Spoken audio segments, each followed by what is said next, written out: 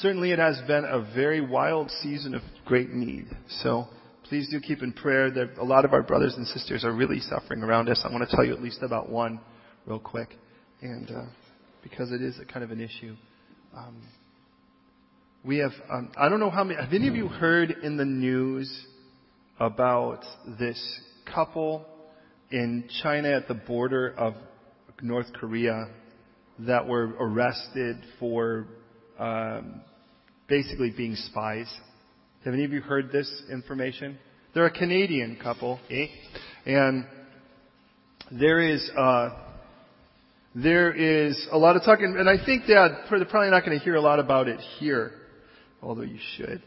The couple, just so you know, and Daniel, we might need another battery. I'm sorry, bro. The couple are really good friends with a friend of mine, Tim Baker, who is the overseer of Shepherd's. I can't even think of what everything is called now. The House of Luke, the House of Love, Shepherd's Fields.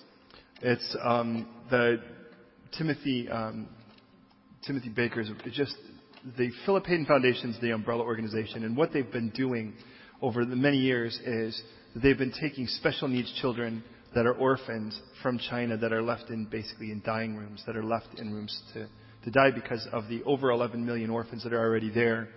And they take them and in many cases give them surgeries, help them with that, and then share the love of Jesus with them, which is beautiful. They've been told by government officials, you're taking out our rubbish. It's amazing to hear this.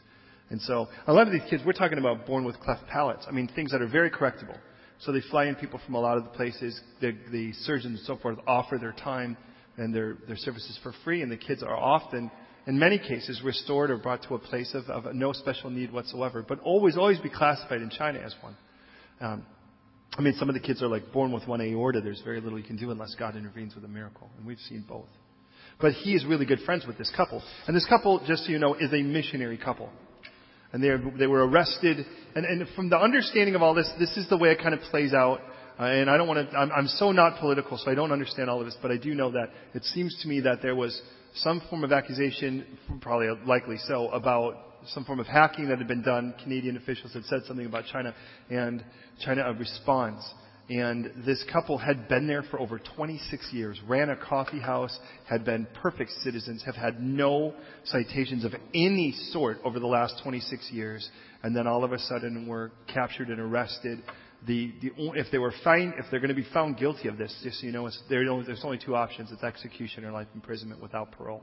So, we'd love your prayers of what God wants to do with this couple. They did not see it coming, and I mean, just in communication with them and with Tim, it's just pretty obvious that this is a pretty wild event, and which takes us right to our text in a lot of ways. But let's pray for them specifically, and for Saeed. Many of you are familiar with Saeed, who is still in prison in Iran. This man has been responsible for seeing literally thousands of people come to know Christ in Iran. And he's been arrested for being a traitor to the state. It's an Islamic state. And so when a person converts, it's considered high treason, which is the highest form of act of treason in the sight of an Islamic nation, is for a person to give their life to Christ. So this man, because he's been the one they call responsible for it, they've been torturing him for well over a year. And anyway, so let's keep them let's put them in prayer right now, because it tells us, by the way, to pray for those who are in chains as if chained to them, or chained with them. So will you pray with me, and then we'll get into our text. Lord, there's a lot of things we would want to pray. Certainly, Lord, we'd love to just, in our simplest short view of this, we just love to see them completely removed from any problems, any suffering, anything, and just to be set free. I know, Lord, for Saeed, his wife and his children, he went and just never came back. And she has been so busy trying to let the world know. Lord, for this precious couple who really just doesn't, they apparently just never saw anything coming, and all of a sudden they were just swooped upon. And Lord, now here they are in prison, where their temporary future really just seems very unclear.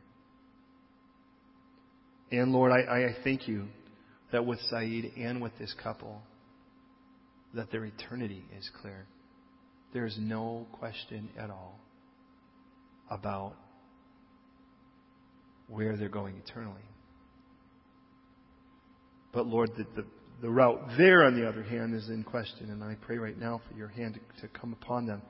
And Lord, whether that is you want to just perform a complete and absolute jailbreak like you did with Peter in the book of Acts, or whether you really just want to put them in a position where you're going to start saving just globs of people in their incarceration, Lord, I just pray that you would work your hand in such a way that you would be glorified and that you would protect them from the lies, from the infiltration, from the tainting of the wicked one, who would clearly want to accuse you and others as a result of it. So Lord, please set them free in the most important ways. And here in this room, Lord, as we now take a look at these first handful of verses, Lord, my heart's desire is that your word would burst open and captivate us. I mean, just captivate every one of us. Lord, whether we've ever read your word before or whether we feast on it like it's all you can eat. Lord, put us in that place tonight where we genuinely hear you. Every one of us genuinely hear you. And in that, Lord, please, right now, speak to us so deeply, so rightly. Lord, that we just want to praise you and we'd find you and know how you found us in this. And in this area, Lord, where it's going to touch our hearts if we let it, Lord, let our hearts be touchable tonight. Thank you. Fill me with your Holy Spirit, Lord, to do through me what I cannot humanly do. And speak now. We're listening. Jesus, in your name. Amen. I would say tonight, as I would any, please don't just believe me. Don't just assume it's true because I say so. Let the Bible always be the authority for which you hold all things true and false. Read with me, starting in verse 1. Paul, an apostle of Jesus Christ by the will of God, and Timothy, our brother, to the church of God which is at Corinth, with all the saints who are in all Achaia, which is today Greece. Grace to you and peace from God our Father and the Lord Jesus Christ. Blessed be the God and Father of our Lord Jesus Christ, the Father of mercies and God of all comfort, who comforts us in all our tribulation, that we may be able to comfort those who are in any trouble with the comfort with which we ourselves are comforted by God. For as the sufferings of Christ abound in us, so our consolation also abounds through Christ. Now if we are afflicted, it is for your consolation and salvation, which is effective for enduring the same sufferings which we also suffer. Or if we're comforted, it is for your consolation and salvation. And our hope for you is steadfast, because we know that as you are partakers of the sufferings, so also you will partake of the consolation. For we do not want you to be ignorant, brethren, of our trouble which came to us in Asia, that we were burdened beyond measure, above strength, so that we despaired even of life. Yes, we had the sentence of death in ourselves, that we should not trust in ourselves, but in God who raises the dead, who delivered us from so great a death, and does deliver us, in whom we also trust. He will still deliver us. You pray with me, please. Lord, as we've prayed now, open our hearts to your word as we open your word. Please, Lord, give us ears to hear what your Spirit would say to this church tonight. Jesus, in your name. Amen.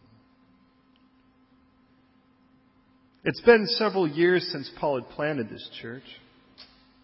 Paul on a second missionary trip. And I want to remind you, it wasn't like Paul read the book of Acts and knew what was going to happen to him. On his second missionary trip, he had planted a church in this area that is a hotbed for lasciviousness. This is the place you went to sin.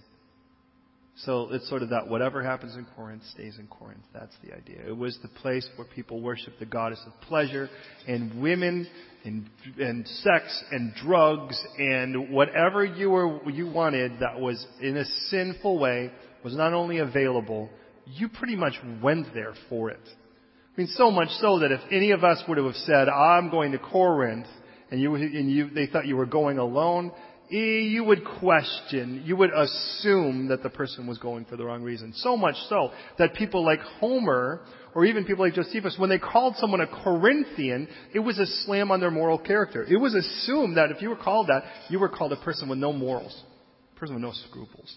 That was the idea. And Paul planted a church right there, and this was a church like any place that's known for something. The church will either try to become like the culture around it, or will swing completely to the opposite and have nothing to do with it, and doesn't engage it to influence it if it's not careful. And Paul is seeing both. Here now Paul is writing, he has written his first letter, of course that's 1 Corinthians, and as he's written it, there were some problems in the church. There was division. There were people kind of grabbing a hold of, I'm of Paul because Paul had planted the church. I'm of Apollos because he was a gifted speaker who had come into town and had followed after Paul. There were some that were saying, well, I'm of Peter. And there are some who, by the way, of course, is one of the original 12 that had followed Christ. There are some that just said, well, I'm just of Jesus. And there was this argument over this, these divisions. Because the church had become a place of competition. It had become a place where we came to think about us. Not to think about others, and certainly not to think about Jesus. And Paul nails it by saying, you guys are carnal. You should be looking more like Jesus, and you guys aren't looking anything like, you guys look like you've never got saved in the first place. He doesn't doubt their salvation. He doesn't say that, but he does say, you sure look like unsaved people. But not only were there a problem, by the way, what the church was known for, in its simplest sense, and it's three things that seem to be the symptoms in the first 6 chapters of 1 Corinthians, was that it was known for being selfish and competitive with itself and others. It was known for its entitlement mindset for which even Christians were suing other Christians. And it was known for its openness and its applauding itself for its tolerance. That doesn't sound much different from a lot of the church today. That's debating over things that the Bible clearly speaks against, but applauds itself for its tolerance. And yet, ironically, we'll tolerate sin, but we'll be intolerant to each other's personalities. That's like, I don't mind you doing whatever you want that's wrong as long as you don't do it wrong to me. That's kind of the mindset here, because we're all selfish, and if we're all selfish and we don't come to die, then what it is it's the church, we might as well go to the club. Because that's kind of the idea here. So Paul nails it with that. This sexual lasciviousness, this tolerance was that this man was sleeping even with his mother or his stepmother, because it says his father's wife. Paul's response to that was kick the guy out of the church. Not permanently with the idea that never have anything to do with him, but here's the simplest. If the guy wants to live in that lifestyle, let him know it doesn't play like that in the house of God. Could you imagine what would happen if that happened today? How many would call you judgmental? Who do you think you are, righteous, self-righteous, holier than thou, judging everybody, thinking you're cooler than everyone? Who do you think you are? Ironic, they'd be judging you and saying that you have a problem because you judge someone else.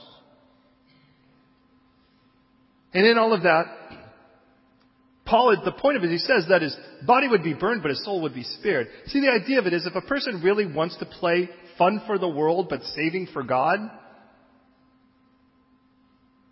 they're really not embracing eternal life like Christ offered. He says, let them go out into the world and get all they want of that. And when they're done with that, let them come back. This letter proves that that works.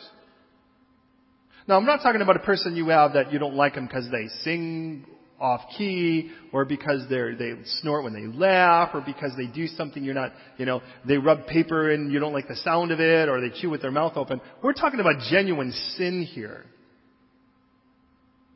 We're talking about not just seeing a sin, but a person that is in a lifestyle of that sin and telling everybody else it's okay. Oh, whatever. So the Bible says that it only says it 14 times. How many times does something have to be say it's wrong for it to be? You drive past one speed limit sign and you say, I only saw one. Are you still going to get your fine? Your citation? So understand, by this second letter, we're going to see by chapter 2 that particular gentleman he's come back, and he's come back repentant. And the response to that, by the way, is threefold. There are 3 responsibilities we have with a person who's come back, who is repentant and humble and penitent. And by the way, it is certainly welcome him back home. Love on him. Comfort him lest he be overwhelmed with excessive sorrow. Forgive the guy. So there is that in there. But while all of this is happening, somebody has creeped into the church, or a group have creeped into the church and have become the name it, claim it, the blab it and grab it group. The group that says that no matter what the case is, you should never be sick if you follow God. You should never be poor if you follow God. If you're really going to follow God, certainly God's blessings are all temporal. So certainly you're going to be healthy, wealthy, and wise. Your wife will never miscarry. You'll have lots of children. You'll never get fired. You'll never miss your bus. As a matter of fact, when you walk outside, it'll stop raining until you get in the bus. It'll start raining when you're in there, perhaps, and then it'll stop when you walk over to the train, which will never be late. It'll never be canceled, and everything's going to be zippity-doo-dah. The problem is Paul, the guy who planted the church, has been beat up, shipwrecked, smacked around, beaten, stoned, whipped, and he's not very wealthy, and if he gets money, he's giving it to the poor church in Judea. And the guy has got some kind of physical ailment. The guy is a mess on the outside, but he is thriving on the in. And the church now, because of the influence of these guys, and you can find them on TV and they come on tour here as well. Everything that they have is for sale.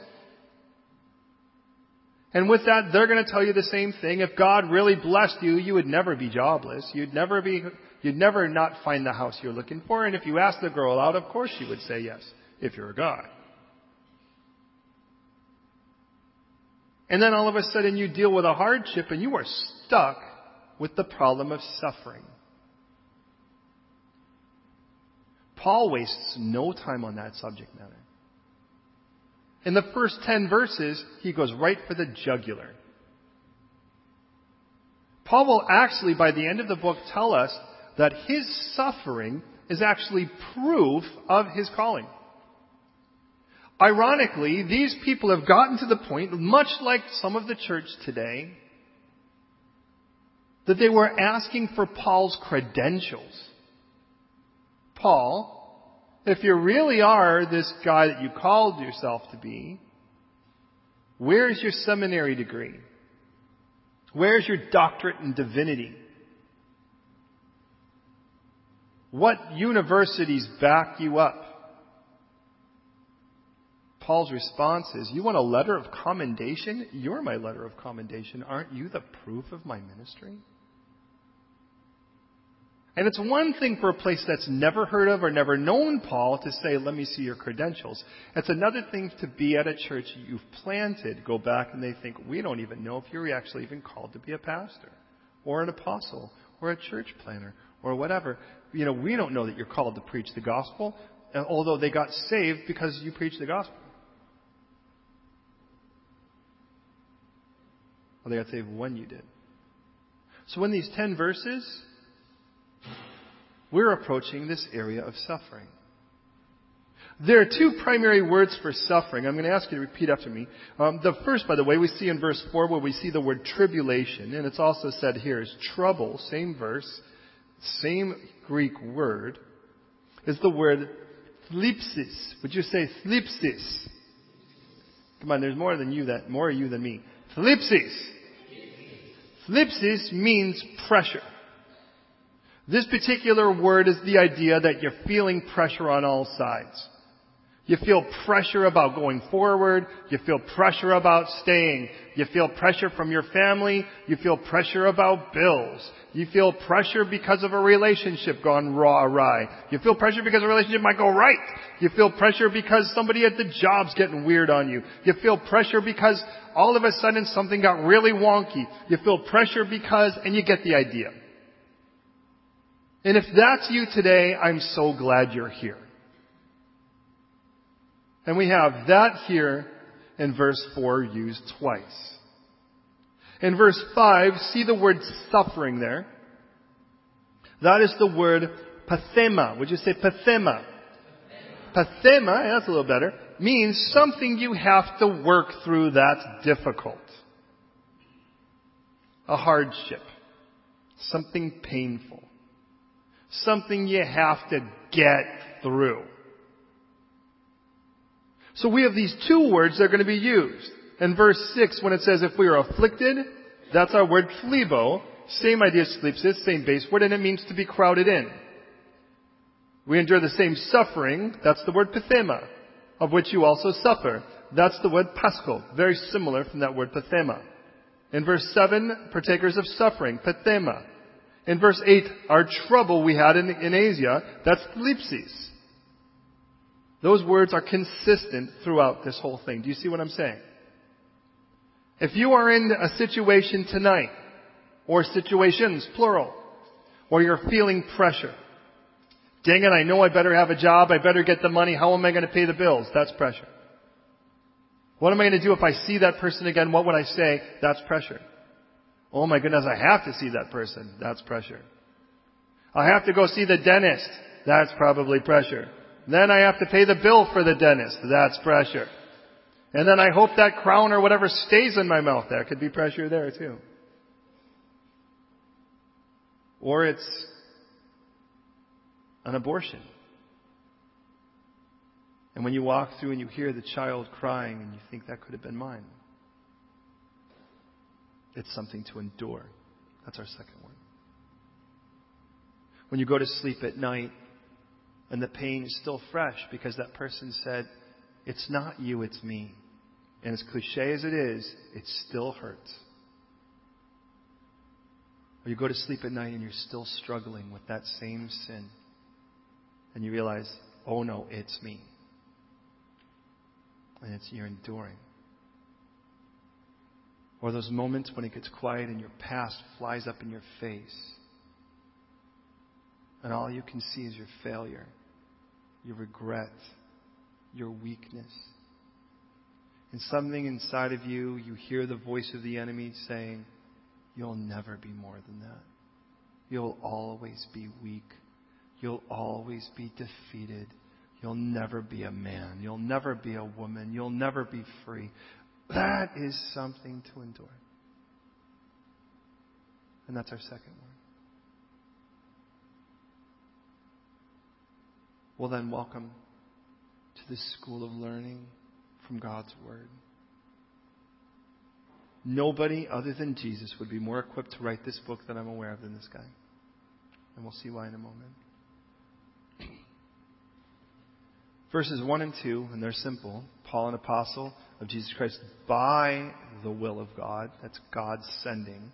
It's interesting. In the first letter, he says, Paul, called to be an apostle of Jesus Christ through the will of God. In the first one, he had with him a buddy named Sosthenes. It always seems like Paul has with him a guy that he takes with him. I like that. I've learned from Paul in this. In the second one, it's Timothy, another protege he's taken. To the church of God, which is at Corinth. Both letters say that. In the first one, he says also, those who are sanctified in Christ, called to be saints, with all who in every place call in the name of Jesus Christ, our Lord, both theirs and ours. Here it simply says, with all the saints who are in Achaia or Greece. And then the greeting's the same. The Siamese twins, we might be of the greeting, grace and peace, because you can't have peace without grace. Grace to you and peace from God our Father and our Lord Jesus Christ. And then he jumps in. That's all. No quick, no long hello. That's basically it. And then we jump in. Blessed be the God and Father of our Lord Jesus Christ. Before we even go any farther, you need to recognize something unique about this God you serve. And me too, by the way. I need to recognize it as well. And that is that this God you serve and this God that I serve is blessed. Now understand what blessed means. Blessed does not mean a circumstance. It doesn't mean that you are now in a situation that things are good. That is the way that some people are trying to teach. That is probably the way that it was being taught in the church in Corinth, but Paul's taking it back to where it belongs. And that is, you are not blessed because you have stuff. Blessed is a state of your spirit, the attitude of your heart. The word in the Greek, by the way, in the New Testament, is the word makaros. And the word, or markos, and it means, in the simplest sense, stoked. We could say happy. The problem is happy is based on the word happening. And some would like to say it bounces off a lot. But the idea is quite simple. You're at a state of joyful contentedness. And that's the idea. And I know we have moments, right? Where the problem is happiness is based on circumstances. Joy, on the other hand, doesn't have to be. Because our circumstances all revolve around God's position in our being. But I want you to recognize, to be blessed, that smile is on your face. And you're breathing it. It is your condition. And perhaps you've had those moments where you're like, today is a blessed day. I've been blessed today. And usually there's some circumstance you might use to revolve around it. But in the end of it all, I'm assuming that your emotional state is a good one while you're saying that. But have you ever thought of God that way? Because at least 40 different times in one manner or another, God's going to be called blessed. He doesn't say, may God be blessed. He says, blessed be, or literally, God is blessed.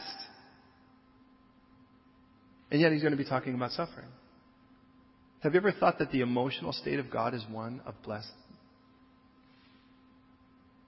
When I come to God, is He like arms crossed, looking at me through the corner of His eye, like, what are you really doing? Because God actually delights in mercy and in the prayers of the saints, in issuing not only mercy but righteousness, making me right with Him. Jeremiah 9 taught me that. That He rejoices over me with singing. My God's blessed. Blessed be the God and Father of our Lord Jesus Christ, the Father of mercies. We're talking about the Father here. The God of all comfort. Now we get to the other side of the coin. On one side we see these words for tribulation and trouble and suffering and afflicted. But now we see this word that's used on the other side. And the word here for comfort, some of you might be familiar with, is the word paraklesis. Can you say paraklesis? Para means beside. To paraglide, you have a glider beside you, or you're on it. Parenthesis. Para, thesis. Paragraph, beside the writing. Paragraphos means to write. Para means with or beside. And the word kalecho, klesis kalecho, means to be called. So the word means to be called beside. I'd like you to think about somebody that comes to your side. Why such a thing would be needed. So the word is often defined, it all depends on your translation, counselor or comforter. But the word is quite simple in that. Because idea is simple. That He is coming alongside you. Imagine the idea of somebody wrapping their arm around you, not in a creepy stalker way, but in a way to quiet or comfort you. As a matter of fact, Zephaniah 3:17 tells us that God will quiet us with His love. And if you've had good parents, you know what this is. It's the storm or the whatever that freaks out the child, and the child doesn't want a sermon or a lecture on why they shouldn't fear at that moment. All they want is to feel safe. And what happens is a parent in their love takes that child, pulls them into their lap, wraps their arms around them, doesn't have to say a word, and the child gets quieted in their love. It's the same idea that Jesus says when He says, how long have I wanted to gather you like a hen gathers its chicks? Pulling you under my wing. David would say, on my bed I remember you. I think of you in the watches of the night. Because you are my help, I will sing under the shadow of your wing. And I get the idea. You just feel safe wrapped in God's arms. Safe in His embrace. That is the word that is used here for comfort. In verse 4, it is used 1, 2, 3, 4 times in one way or another. In verse 5, it is used again. In verse 6, it is used 1, 2, 3 different times in one way or another. In verse 7, it is used once again. I think God's trying to tell us something. Blessed be the God and Father of our Lord Jesus Christ, the Father of mercies. He's Jesus' Father. He's mercy's Father. And He's the God of some comfort. You should be correcting me. Yeah, thank you. Yes, He's not the God of some comfort. Scripture says He is the God of how much? All comfort. Now you're probably aware of the fact the Greek word for all is simply means all. It shouldn't be a very difficult word. All means all. All comfort means if there's any comfort that's needed of any sort, guess who is the God of it?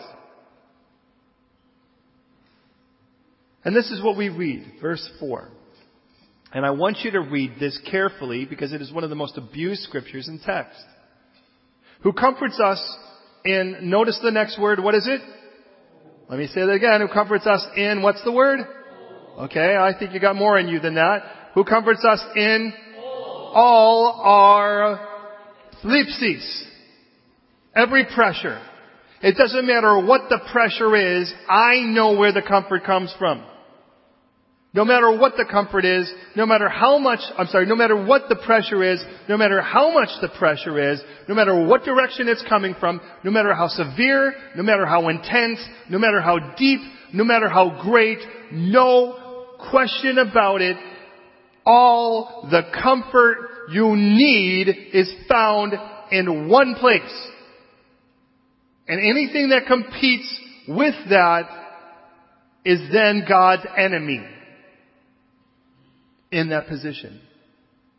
The bottle, internet pornography, finding the next relationship, trying to be important, whatever it is. If that's where we go when we feel pressure, it is replacing God. And He is not hip on that. Even our friends. If we are going to be good friends, then we are a bus and not the destination. And someone says, I'm feeling a lot of pressure. I says, well, then why don't I take you to the one who knows who is all the comfort we need in any pressure. Does that make sense, beloved? That part we may get and we go, yeah, intellectually I can grab a hold of. But listen to the rest of it. Who comforts us in all our tribulation, that we may be able to comfort those who are in, what's the next word? Any trouble. Thlipsis, same word. Same pressure, same word. With the comfort, paraklesis, for which we ourselves are comforted by God. Here is the point, beloved. The way that people usually try to make this verse sound is that God comforts us in our suffering or our pressure so that we can comfort others who are in the same kind of problem. Isn't that the way it gets quoted normally? So what happens is simple. Some person comes in and they have just lost a loved one. And the first thing we want to do is scramble to find someone who's lost a loved one. Now, no doubt there can be girth there. But you just disqualified yourself, right? It's like, how do I as a pastor minister to a girl who's been raped? I mean, can I just be that bold? How do I minister to a poor gal who's lost her child in miscarriage? Because the word for comfort is what? Paraklesis, called beside, right? Am I the God of any comfort? No. I'm not any God. I am the bus. I am the lorry. And without proper baggage, without proper, what I'm supposed to be carrying, I'm a dangerous thing. See, the reason why I can be used to minister to any situation, the reason why you could be used to minister to any situation is because you know where the comfort is found. And you are not it. The issue is not that I have to be the hypodermic. It's that I get to be the bus that says, look it, I don't know what that feels like, but I know what it feels like to feel pressure, to feel pain, to feel suffering, and I know where that comfort can be found. Can I take you there? Because everything else, and this is the danger with finding the person that has gone through the exact same situation or a similar situation, as they would be the least likely, unless they're careful and mature, to actually take them to Christ first, because they would be more likely to lean on their own circumstances first. Does that make sense? And that becomes the problem in the church. is that we stop doing what the disciples did back in Matthew 4, which is where we thought it didn't matter what their problem was. If I could get them to Jesus, He could fix them. But I've never been possessed. Good. Should we be sad about that? And then you see somebody on the street and you go, that guy might be possessed. I need to go find the next possessed guy. What do you Google it? You know the one who delivers. And you know the God who delivers. So let me lay out some ground rules real quick here, and we'll develop from this point on. But listen to these 5 quick points. And you can challenge me on them, but you need to recognize that I'm pulling them right out of Scripture. Here's the first of them. Jesus promised that every person would suffer. In the story or the parable He gives about the 2 houses, one built on the sand, one built on the rock. The difference is those who hear His word and don't do it, and those who hear His word and do it. Hearing the word doesn't make a good house. Hearing the word gives you the opportunity, if you act upon it, to build your house on the rock. But in both cases, the rains came, the floods rose, and the winds beat against the house. Jesus promised that it didn't matter where your house was built, the rain's still going to fall. And He says He makes the rain to fall on the just and the unjust. The wind is still going to beat. The flood is still going to rise. The issue is not that. That's not the variable. The variable is whether the house will stand. Jesus even said to His disciples in John 16:33, in the world you will, not might, or it's possible, or if you're really holy, you'll never have to suffer. You will have tribulation. The word tribulation, by the way, a Latin word that comes from the word tribulum, which means, by the way, is a threshing sledge. That's that thing that they ride on when they picked all of their wheat. That's got stones and pieces of broken things on the bottom so it cracks everything so you can get the wheat out. And He goes, that's what tribulation is, man. It's being thrown, we might say being put on the rack, but it's like you're thrown down and being crushed into pieces. That's the word He uses here. Because Jesus promised everyone would suffer, number 2, Jesus then never promised Christians wouldn't suffer, but actually promised we would. Back in that verse, the issue is not that. He says again in John 16:33, in the world you will have tribulation, but He says, but cheer up. And praise God He didn't stop there. Because what a horrible command that would be. Hey, you're going to get run over and threshed and thrashed. Hey, cheer up. He says, I have overcome the world. Peter says in 1 Peter 5:9, to resist the devil, knowing, which tells me a little bit what the devil's trying to tell us, knowing that the same sufferings you experience are being experienced by all your brotherhood in the world. By your brotherhood in the world. Paul, when he actually goes to back and strengthen the churches, says in Acts 14:22, after he had planted some of the churches and he goes back to visit them, he says, strengthening the souls of the disciples, exhorting them to continue in the faith and saying, we must, through many tribulations, enter the kingdom of God. In 1 Thessalonians 3:4, Paul says, in fact, we told you even that when we were with you, that we would suffer tribulation, and just as it happened, just as you know. Paul at the last letter, you would say, well, maybe he was just young and he was learning. Well, if he had learned by his last letter, he's about to die. And in 2 Timothy 3:12, he says, yes, and all who desire to live godly in Christ will suffer persecution. And the word is suffer.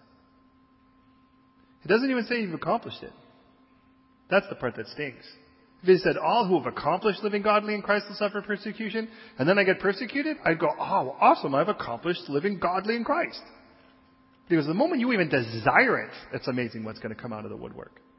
The guy that you've always liked, ladies, and all of a sudden you're going, you know what, I'm going to live for Christ. All of a sudden the guy that wouldn't give you the time of day now says, hey, I'm really thinking you're cute. Funny how that happened. Or someone like a loved one looks and goes, you know, yeah, okay, I know you got religion, that's cool, but don't go crazy with that stuff. You know what I've learned? You can't walk on water until you go overboard. As a matter of fact, it gets worse because Jesus told us we were even called to suffer. And 1 Peter 2:21, listen to this carefully. For to this you were called.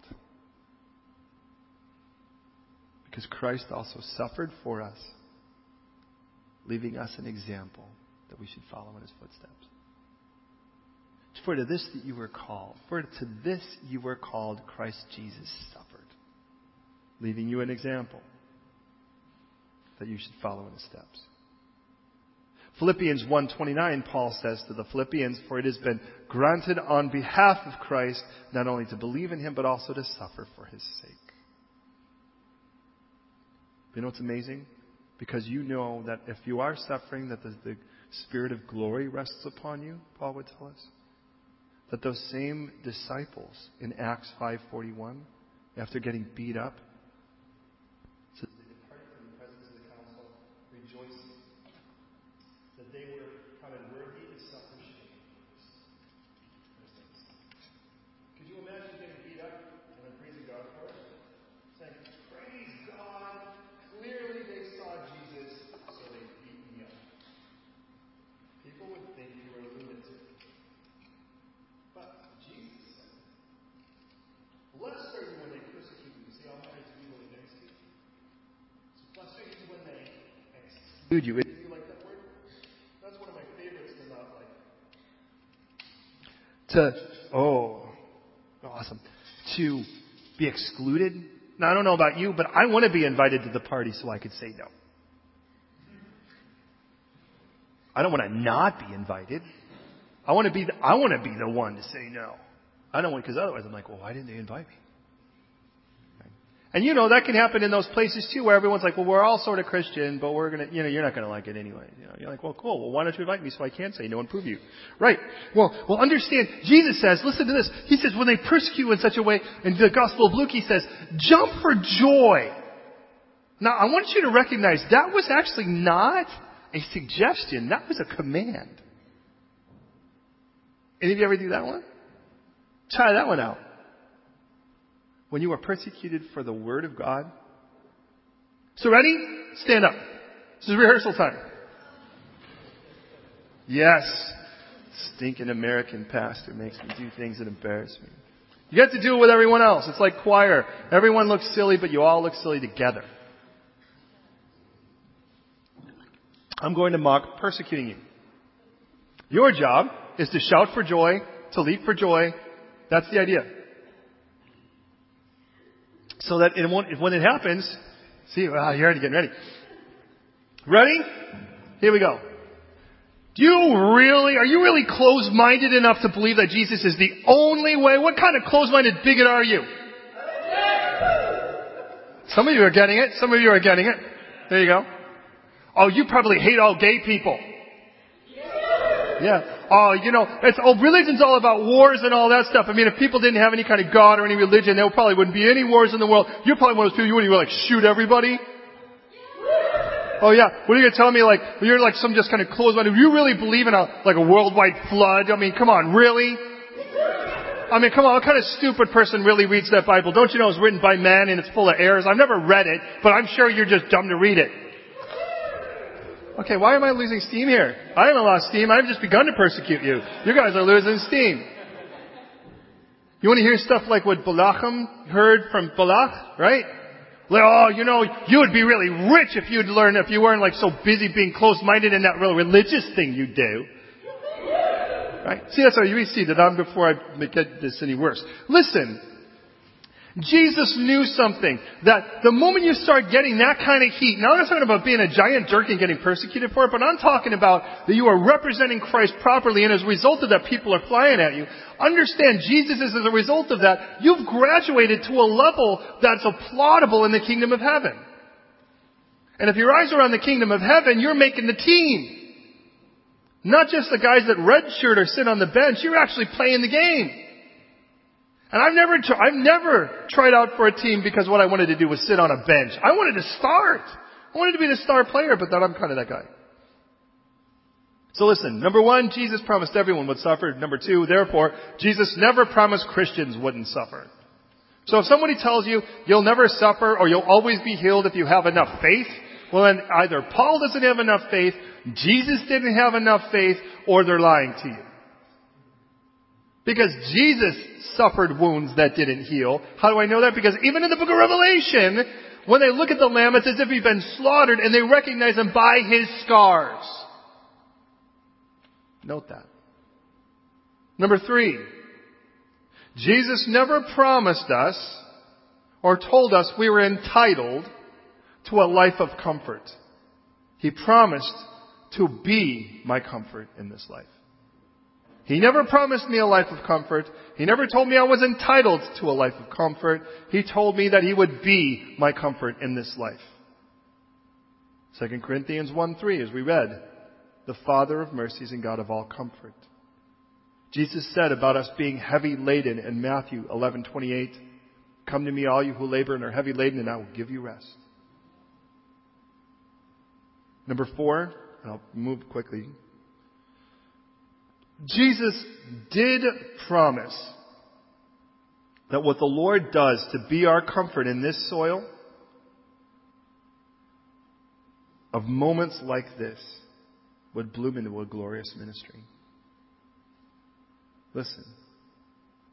Jesus promised your suffering will always be for purpose. And the soil those moments are planted in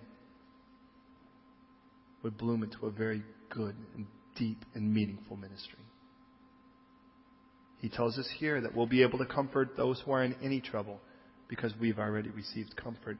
But how could you possibly need to receive comfort unless you need to receive comfort? So we could say, even as the psalmist would say in Psalm 66:16, come and hear all you who fear God, and I will declare what God has done and what he has done for my soul. Could we say, in all honesty, as it says in Psalm 32:7, you are my hiding place. You preserve me from trouble, and you will surround me with songs of deliverance. How do we know?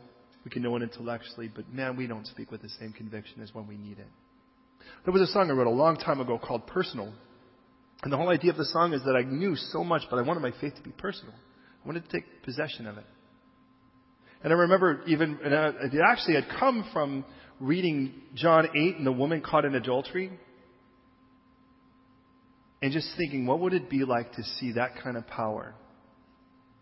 And I remember the line that was written that still resonates in my heart is, I believe this sinful woman looked into the eyes of grace, but it's really just a story till I'm right there in her place. I'm like, yeah, it's a great story and I know it's true, but man, the moment I'm looking at it, it says, will you forgive me now and show me how to make my faith personal? And it's like, I want desperately, I don't want to be a woman caught in adultery. There's all kinds of levels wrong with that.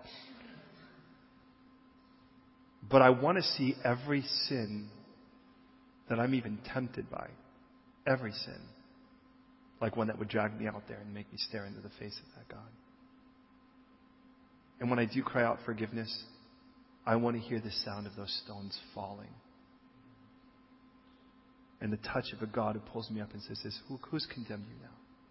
But I also know the challenge of the Lord who would tell me, go and sin no more. The last of the 5, and then we'll close up, we'll move through that text, is that the Lord often forges the greatest of ministries in the crucible of suffering. We want powerful, deep, meaningful ministry, but we don't want the route to get there. Yet Paul would say, I want to know the fellowship of his suffering, that I would know the power of his resurrection. Isn't that what he said? See, what Paul knew is you can't have a resurrection unless you have a death. Paul knows death is not going to come easy. Oh, yeah, in regards to the cross, sure, we said yes to Jesus. Our sinful verdict died. But that sinful person, that's the body of death that hangs on us, oh, that I would not crave in any way to be near it. Abraham spent 100 childless years. A fourth of that was in the promise of his heritage. Joseph, sold by his family, falsely accused, falsely imprisoned, all to be raised up to save Gentile and Jew alike. Moses, Hebrews 11:25 says he chose rather to suffer affliction with the people of God rather than to enjoy the passing pleasures of sin. David spent half of his life running for it before he became king. Isaiah's murder Jeremiah's constant rejection, Ezekiel's deportation, the 3 Hebrew boys at the furnace, Job's torture, Daniel's lions, Jesus' immeasurable suffering. Show me the person in Scripture that's life was completely easy and absent of suffering. Why and how could we possibly relate to them? If there was a person that seemed like everything was going well, we would envy them but would not relate. And the world out there is looking to relate, and we're trying to find ways to relate to them, and we can find sin to do that. We can find carnality to do that. Or to be honest, the Lord can ordain suffering, and they can relate to us in those moments, but then they'll see how we suffer different than they do. And we as Christians are called to suffer different than they do. Paul's suffering, in chapter 1, verse 8, he says here, we despaired even of life. Do you know what that means?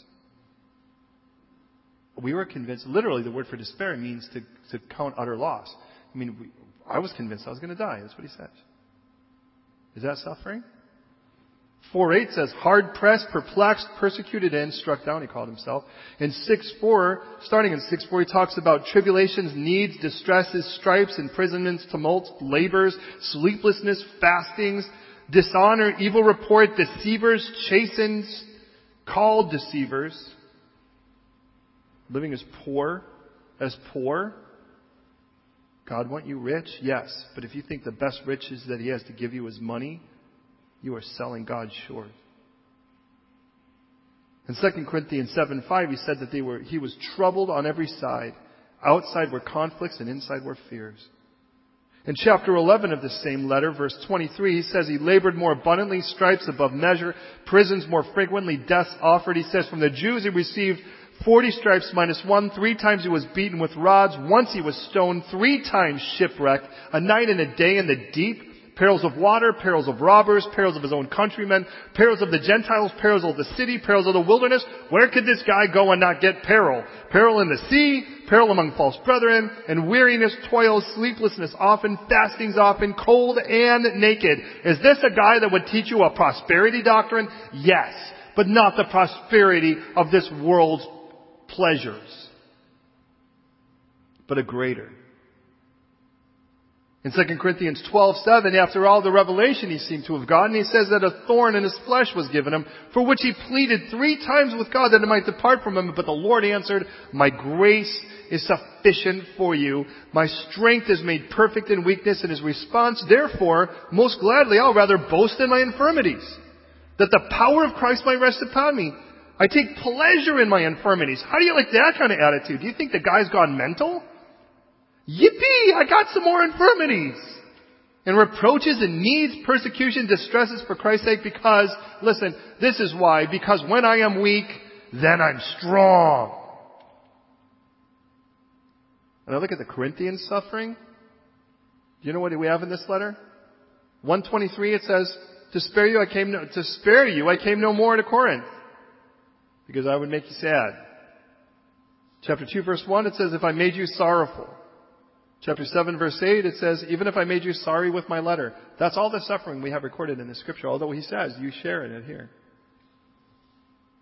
You know what's interesting? In 8:14 it says, as Paul talks about making a collection, he says, when you guys were actually really down financially, there were other tricks I used to help you.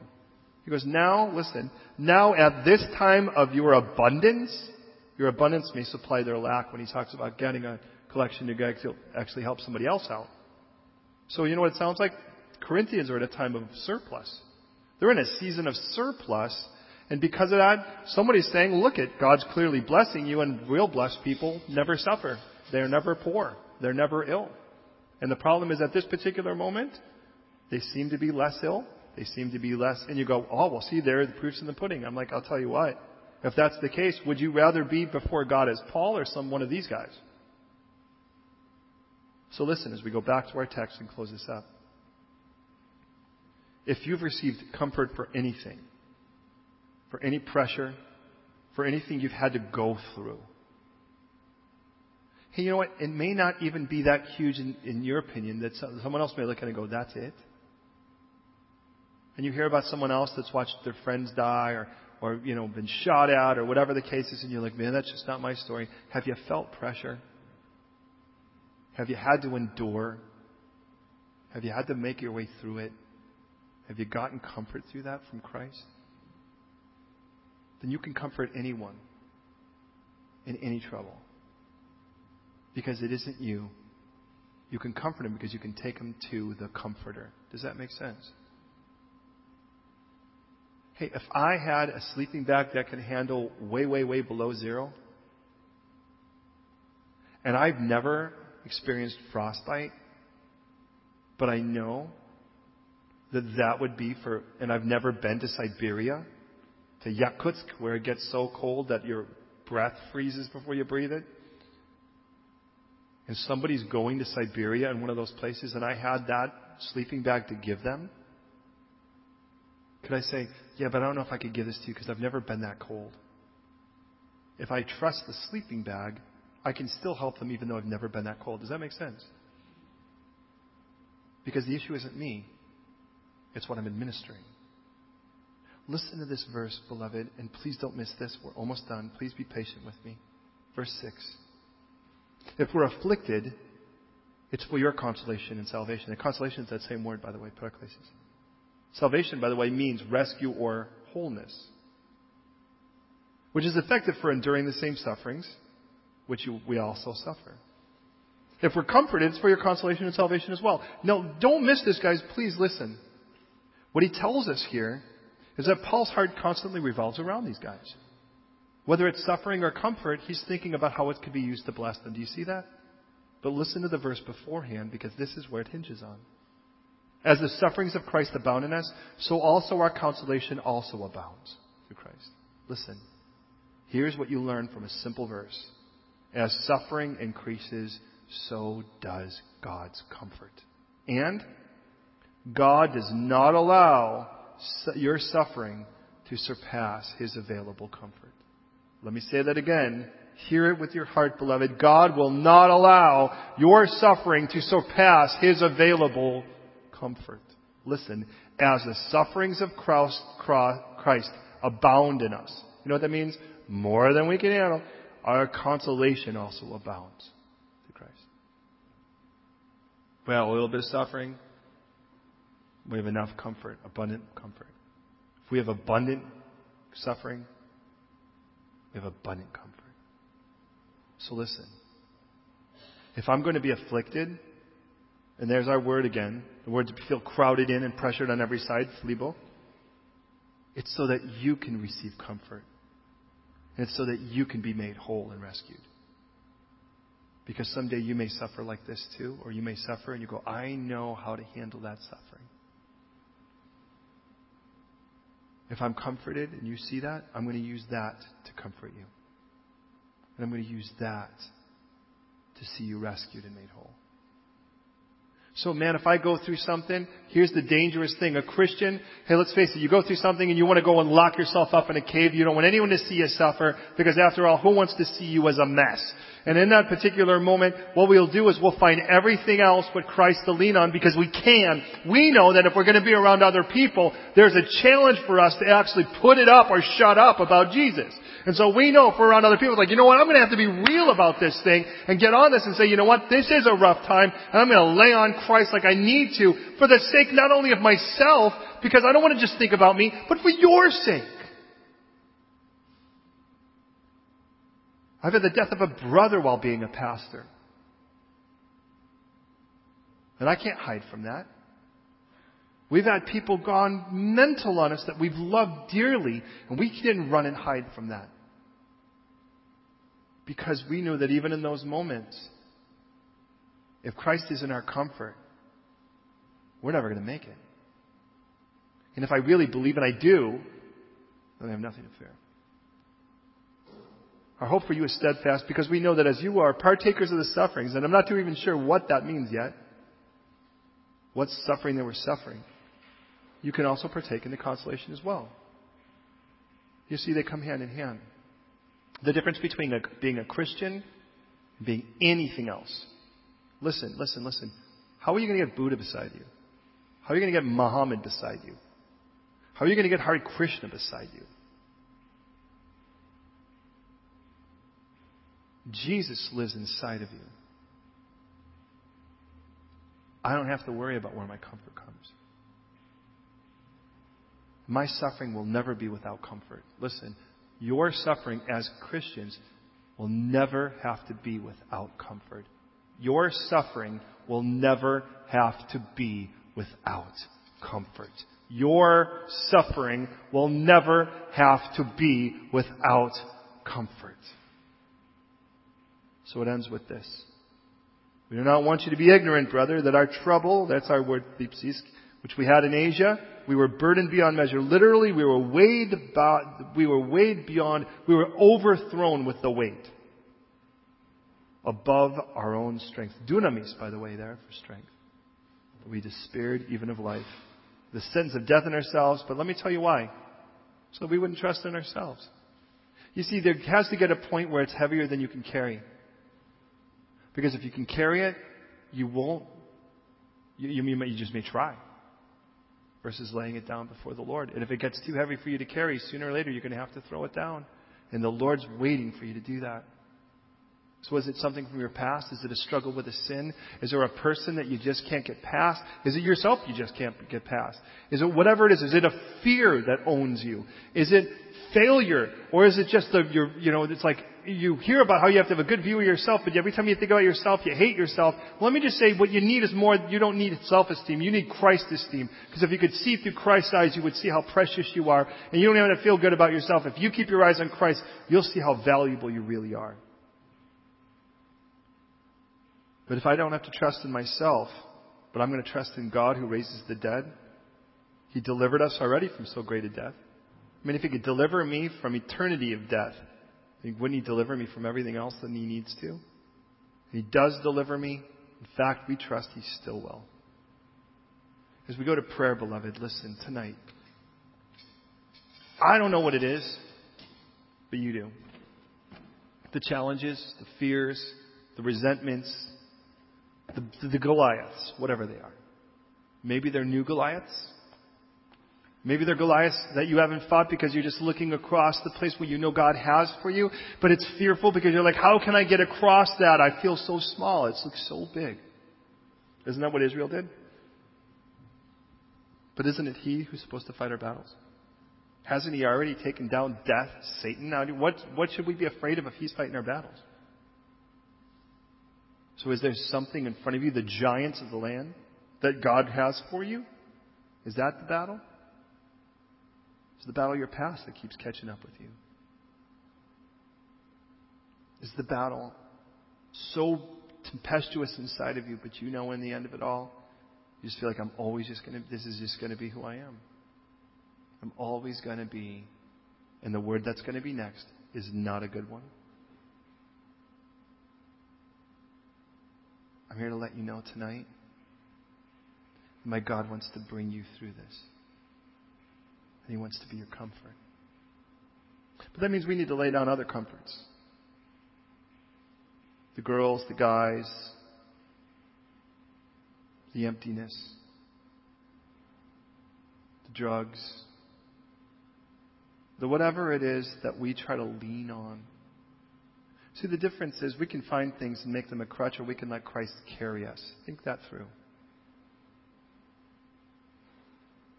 He died on a cross. Nobody knows suffering like He. That's what God told Moses when He says, I know you are suffering. I've heard your cries, seen your affliction, and I know your pain. Because He was a man of sorrows, acquainted with grief. He died on a cross that He didn't deserve, and rose from the grave, and now says, I've conquered it all. Let me be your comfort. Let me be your hope. Tonight, I want to walk out here different. How about you? I'm not even aware of anything that I'm battling right now, other than getting older, but He can carry me through that too. But there's pressures, challenges. I don't want to make Goliaths out of, Minahunis.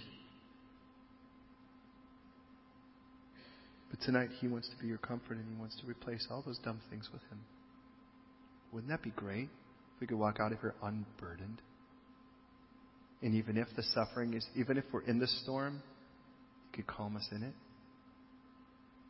So when everyone else is in some form of storm, we could talk about our storm-carrying God.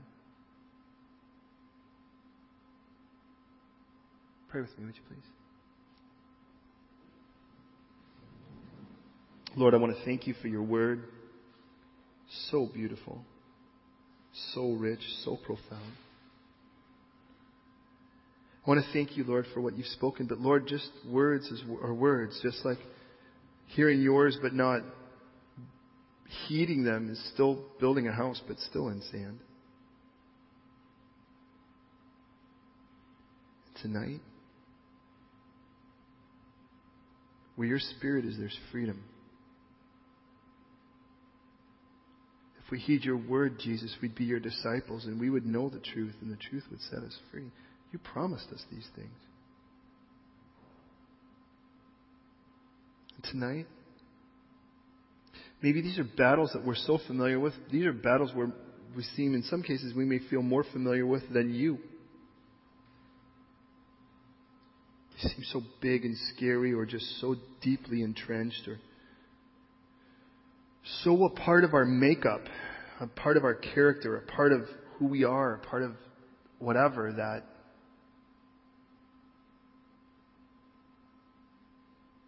it would seem like a dream if they were gone from us. Well then, Lord, show us the reality of your freedom tonight. Lord, I know that there are cases where we're trying to avoid suffering, and yet, Lord, you're trying to use suffering. Show us, Lord, we'll never suffer without purpose. And that as the suffering increases, so does your comfort. We will never suffer beyond our comfort available. You are a friend that stays closer than a brother. You'll never leave us nor forsake us, and nothing can separate us from your love. So, Lord, right now, just speak to our hearts what those things are. Some of us, we already know. Some of us, maybe we're not as clear on. And tonight, set us free, Lord. Maybe not even from the suffering per se, but from what we've done with it. That we could see your power beyond our weakness.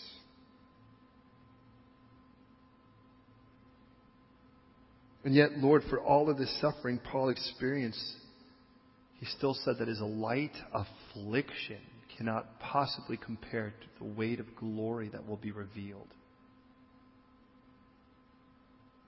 Lord, in comparison, may we see our affliction is light. Keep us from being sissies. From being people that paper cuts our amputations. But rather, Lord, instead of crying and moaning to try to find someone to come in with a plaster, rather, Lord, emotionally, let us first turn to you for our comfort.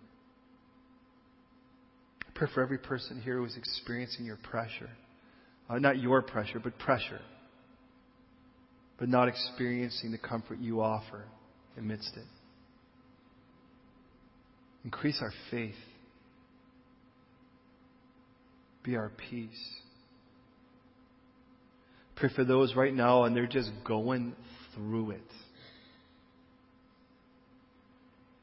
Tonight, be their comfort. Be their comfort. I pray for those who feel like they haven't much of a ministry because they haven't suffered like they've heard others.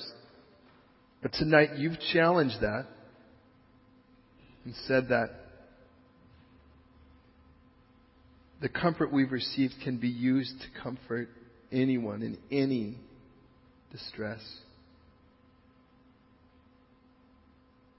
Let us not fear the circumstance, but rather exalt the Comforter. Jesus, we confess tonight you died on the cross, suffered all of the sufferings that our sins deserved. You were tortured and died a horrible death for our sins. Buried just like Scripture promised. You rose again on the third day and offer us a life of comfort. Well, I should say a life with you as our comfort amidst a tribulation-filled, tumultuous ride to your throne eternally. We say yes, Jesus, to you as our Savior and Lord. And we commit, Lord, that as you want to save our family and our workers and the people we're around and we're bumping shoulders and elbows with, Lord, whatever suffering you've ordained, may it be to your glory and their benefit. The suffering that they would see how to endure the suffering in you, the consolation so they could see where comfort is really found.